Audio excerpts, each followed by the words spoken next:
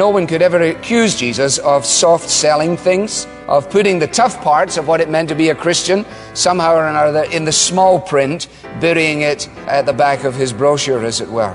Jesus puts it right at the very top of the list. In case any of you are concerned, simply to be spectators here, he says, I need to let you know that there is no place for complacency, there is no place for half-heartedness if you want to be one of my disciples.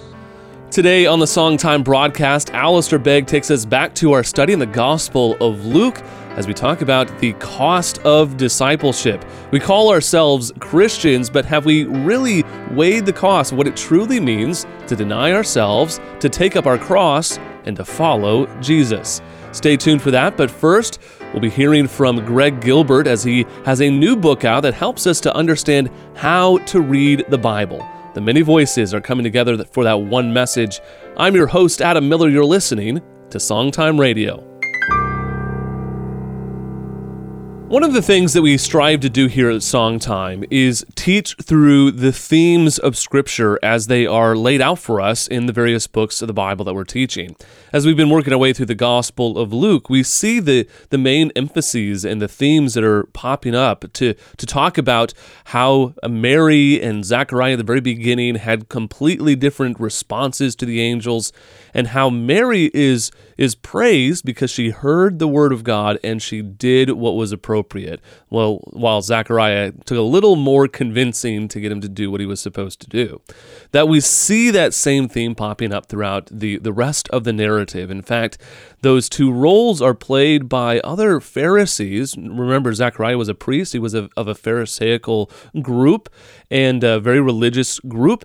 Well, Mary was a Galilean, and that's where Jesus spent his primary ministry talking about the gospel. Those themes are carried out, and we want to make those themes very obvious as we connect the dots, because what we don't want to do is just teach a verse in the Bible. You get that one verse figured out, but you don't understand it in its context. And as you've probably heard from Dr. D.A. Carson, he likes to say that a verse without a context is a pretext for a proof text. And we want to make sure that we understand the Word of God so that we can understand the God of the Bible. Well, today we're joined by Greg Gilbert, who's written a book on this very subject. It's called The Epic Story of the Bible, How to Read and Understand God's Word. It's right in alignment with what we strive to do here on the Songtime broadcast, and it is an incredible privilege to have him with us today. Greg, thank you for being a part of the many voices for that one message. Yeah, thanks, Adam. It's good to be here. Good to talk to you. Now, you're a pastor, and I think that background, I can resonate. I'm a pastor as well, and our hope whenever we're preaching the Word of God or teaching is to help people understand the Scriptures for themselves, not just to rely on us as teachers, but to become better as they grow in their faith, to be better at reading the Word of God on their own. And I know that's really the core of your own ministry, very gospel-based, very Scripture-based. Tell us a little bit about your desire, especially when it comes to writing this book.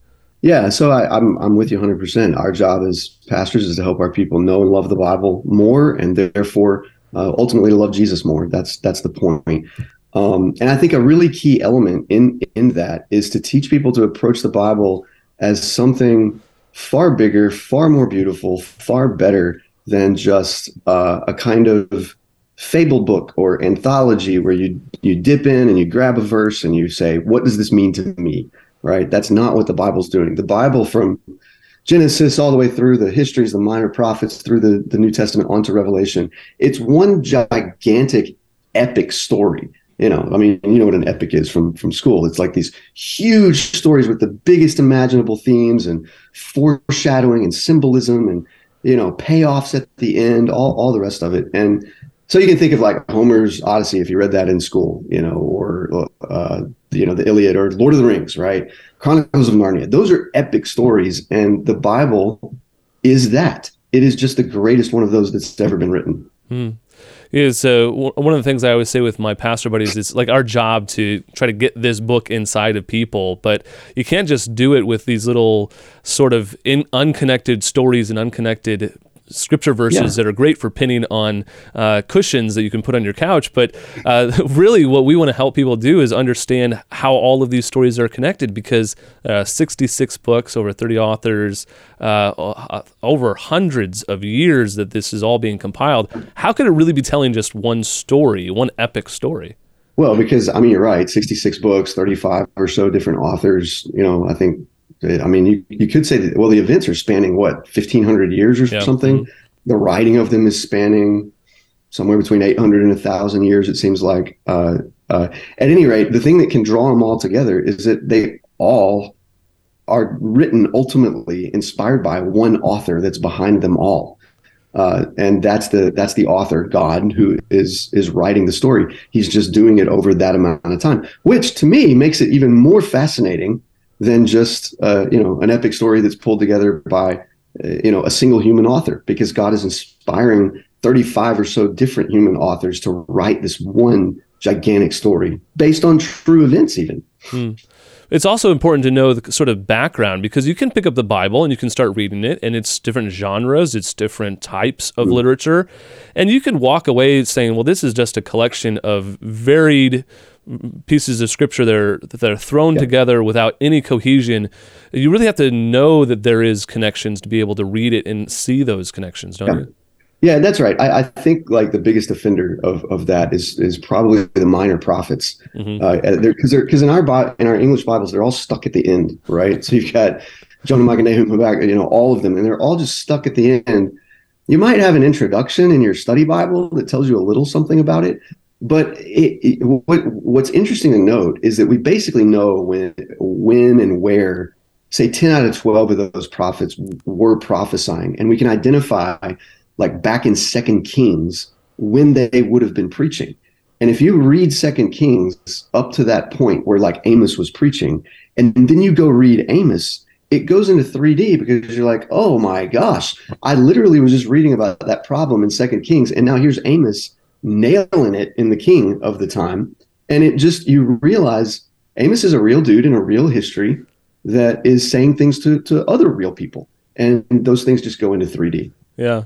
I've toyed around with this whole idea of teaching the minor prophets, maybe just going through all of them one a week, just so you can like lay down the sort of structure of them and teach the main themes. I've done that. I didn't take 12 straight weeks. I did them like 3 at a time once a year, because it saves your people having to get all minor prophets all the time. But just to have that help, and you do that in your book, you kind of break down what different books are talking about. But being that there are different genres, being that there are different focuses, it can be a little bit confusing when you're just trying to sit down with yourself and you're doing your daily devotions and read through the Bible in a year. That can be overwhelming for some people. Yeah, absolutely. It's overwhelming for me. I mean, I've spent years studying the Bible now, and you drop me into the middle of Leviticus, and I've even preached Leviticus, and I still can't remember everything I said about it, and it's easy to just get sort of lost in it. So, to have some help in that is a really good thing. So I did a book with Crossway, a Bible actually, a couple of years ago, called The Story of Redemption Bible. It's a beautifully designed thing. But basically what it is you start reading the Bible, and I go along with you and sort of pop up in the text every once in a while to say, hey, here's what's going on in the story. You need to keep this in mind. You need to, here's what's going on, and then you sort of follow my order of reading the Bible too. So in the middle of 2 Kings, I'll pop in and say, hey, let's go read Amos or Nahum or Habakkuk, and then at the end of that I'll send them back to 2 Kings to keep reading. But it's so helpful to just have help in reading the Bible and understanding it. We've been talking with Greg Gilbert about his book. It's called The Epic Story of the Bible, or How to Read the Bible and Understand God's Word. It's a great resource, and one that I can commend to you, especially if you want to understand how to make sense of the Bible, not just memorizing individual verses or having little collective thoughts about different passages, but how to tie them all together. There's a big difference between knowledge of the Bible and discernment of how all of these themes are interwoven. And this is a great book. I have certainly benefited from it. I enjoy this sort of content that deals with tying the themes of Scripture together. It's something we strive to do on the Songtime broadcast, and it's a book that you should have in your library. Find out more information by giving us a call. It's 508-362-7070, or head over to our website at songtime.com. Well, today we're continuing our study in the Gospel of Luke, and as we're striving to make sense of the Word of God and all of the themes of Scripture, we come now to a very central passage in the text. Here in Luke 14, we see that Jesus is laying down the line. He's already told his disciples, in fact, it was our theme verse a few weeks ago, Jesus called his disciples to deny themselves, to take up the cross daily and follow him, to lay down their lives, and he would lift them up. This is the theme that is repeated as Jesus tells them what it truly means to be a disciple, what the cost truly means to be a Christian. Now, you and I call ourselves Christians, and we use that term very loosely in our culture today. It's anyone who identifies with sort of Christianity. But the truth is, Christians are those who represent the name of Jesus, who bear his name. We are adopted into the family of God through Jesus, and therefore we're to represent him as our Lord and our Savior, and represent our Heavenly Father as we advance his kingdom on earth. So the question is, are we truly Christians, and how do we evaluate that? Jesus explains here in Luke chapter 14. In our continued study today, we'll go to a message from Alistair Begg. Gracious God, we do pray that with our Bibles open before us, that you will give to us ears to hear and eyes to see. May neither the speaker's voice nor the thinker's ears cloud the issue. Penetrate, Lord, the very fiber of our being and show us what it means to really follow the Lord Jesus Christ. For it's in his name we pray. Amen. What are you doing with the dash between the dates? For those of you who don't even understand the question, it's a question that I first heard when I was watching with some others a video on the life of Eric Liddell. And the narrator appeared on screen at the end, and he said, eventually all of our lives are going to be reduced to essentially one hit with a chisel on a tombstone in between the dates announcing your arrival and your departure. So that you put your front end in, whatever it is, in my case 1952, and then the chisel mark could be already made now, and all we wait for is what the end will be. And the question he asked was, since our lives are all going to be reduced to what is represented in the dash between the dates, what he said, are you doing with your dash between the dates? It's quite a question, I think you would agree. And indeed, the answer that we're able in the honesty of our hearts to give to that question not only has a lot to say about how we're spending our time and our money, with whom we are spending our time, but it also has a great deal to say about the eventualities of our lives when we think of them in terms of eternity. Somebody pondering that in an earlier era, thinking of the importance of eternity in the presence of time, summarized it in words that many of us have known since Sunday school. Only one life, it will soon be past, and only what's done for Jesus will last. That, of course, doesn't mean only religious things will last, or only things that are done when we're in church buildings will last, because hopefully all that the child of God is doing is being done for Jesus. Tomorrow morning's journeys, tomorrow's laundry, tomorrow's studies, whatever tomorrow brings, is just another addition to this dash between the dates. When Jim Elliot was a student at Wheaton College, as he continued to chronicle his life as a young man at that point, he writes on one occasion in his diary, "He is no fool who gives up what he cannot keep to gain what he cannot lose." Perhaps he'd even been reading the kind of statements that we find here in these final verses of Luke chapter 14. A series of quite striking, challenging statements which Jesus addresses to the crowds that were traveling with him. Now, this morning we were dealing with the verses that had him within the home of a prominent Pharisee. And as we move from 24 to 25, Luke gives us the record of his ongoing journey towards Jerusalem. And it's quite striking, is it not, that Jesus is apparently not trying to build a large crowd. Many who today are preaching apparently want to build a large crowd. And we may even be tempted to do just about anything that can be done in order to get a large crowd. But when you think about the example and ministry of the Lord Jesus, on a significant number of occasions, he turns and addresses an increasingly large gathering, and he says to them essentially this: I'm not sure that you folks are picking up on what it really means to become my follower. And so I want to tell you again what it means, just in case any of you would like to slip away. When he does that, on one occasion, the crowds begin to leave en masse until he reduces the numbers to 12, and then he looks each of his disciples in the eye, and he says to them, and what about you fellows? Do you want to leave as well? Not exactly what you would say is the contemporary strategy for church growth thinking, where we would reduce the lowest common denominator to the point that will be most amenable to everyone, so that we can get as large a number as we possibly can. Jesus apparently is concerned to do the reverse. Now, why is that? Well, it's because he's not really interested in spectators. He's looking for recruits. Unless the curiosity of these people that are part and parcel of the crowd gives way to commitment, then what he tells them is, you just frankly cannot be my disciples. Indeed, Jesus is so straightforward about this that I think some of us were wincing as we read what he said. And he makes 3 separate statements concerning why it is that these individuals cannot be his disciple. Earlier, in chapter 13, in verse 24, he had said to the people who were around him then, I want you to make every effort to enter through the narrow door.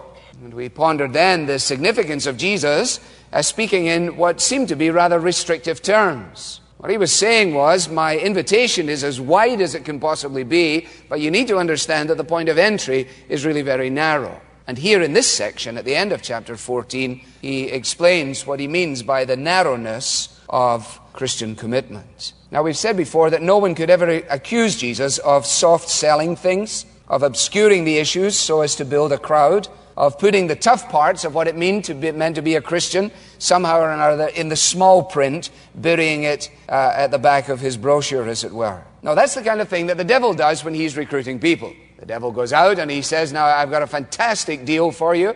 If you will follow me, I can introduce you to life, and I can introduce you to happiness, and I can introduce you to freedom. And his appeals are so extensive that many sign up. Having signed up, they discover when they read the small print that they're actually being introduced to death and to bondage and to disfigurement and to pain. Jesus puts it right at the very top of the list. In case any of you are concerned, simply to be spectators here, he says, I need to let you know that there is no place for complacency, there is no place for half-heartedness if you want to be one of my disciples. One of the themes that seems to be confusing in the gospel narratives is that there seems to be 2 different messages that Jesus is communicating. One to the Pharisees, which is this hard and heavy price to be one of his followers, and the second being that which he gives to the tax collectors and the ladies in ill repute and those who were outsiders and Samaritans, cast aside those who were demon possessed, and even the Gentiles. This warm and inviting message of come and receive eternal life. And the reason it's complicated, or at least it's confusing, is because there is a significance to understanding the cost of our salvation. For you and me, salvation cost nothing, because we don't pay the price. We don't earn God's righteousness. In fact, it's not by works. It's not by anything that we can boast in. It's through faith and grace in Jesus Christ. But there is a cost to salvation. The cost is what Jesus bore on the cross. He paid the price. Now, we're looking at stories through here in the Gospel of Luke. You see the story where Jesus is in Simon the Pharisee's house, and he sees this woman who is anointing his feet with precious perfume. And Jesus shares this parable about the cost of this debt these two servants owed. One owed a small debt and another one owed a larger debt. And he said, now which one would be more grateful? It's obviously the one who was forgiven much. And Jesus says, you've discerned rightly. But the confusion there is that the price was not different. For the individuals, what was forgiven was based on their sins, but the price that was actually paid for both of them was the same. It was a price that Jesus bore on the cross. So when we're looking at these commands in Scripture, the message that Jesus is communicating throughout the Gospel of Luke, that we have to deny ourselves, we have to take up our cross, that we need to reject all connections and all relationships to love Christ. In fact, Jesus said that to his own father and mother, or his own mother and brothers, when he said, my family are those who hear the word and do the word. So what he's saying here is that, yes, salvation for us is free because it is a gift from God through Jesus Christ, received by faith. But the cost of discipleship takes into account the price that was paid, our sins that were forgiven. And when we understand the gospel, we want to live in a manner that is pleasing and honoring to God. It does not earn us righteousness. It does not earn us favor with God. It does not give us a better standing in the kingdom of God. But what it does is it shows our gratitude, our love, and our devotion to the one who has ultimately paid the price for our sins. When we talk about being Christians, that term, followers of Christ, Christian means that we have given our life to Christ. And the only way that we can come before the Father is in Him. Therefore, we are a reflection of Him to the world around us. And we ought to bear His name proudly, but also in our lives in devotion, show and demonstrate to the world that we are not our own. We've been bought with a price, and we belong to Him. If we've been able to encourage you today, I hope that you'll let us know, and that you would be an encouragement to us. You can write to us at Songtime Radio, P.O. Box 100, Barnstable, Massachusetts, 02630, or you can give us a call. It's 508-362-7070. You can head over to our website at songtime.com or even look us up on social media. But don't forget to tune in again tomorrow. We'll continue our study looking here at Luke 14 and an interesting component where Jesus says we have to unattach ourselves from all other relationships if we want to cling to Jesus. Our devotion to Jesus is to be of such strength that even our best love for our spouse will actually be seen to look like total disregard or hatred in comparison. On behalf of everyone here at Songtime, we want to thank you for listening. From Cape Cod, I'm Adam Miller with our theme verse, Luke 14:11. For everyone who exalts himself will be humbled, and he who humbles himself will be exalted.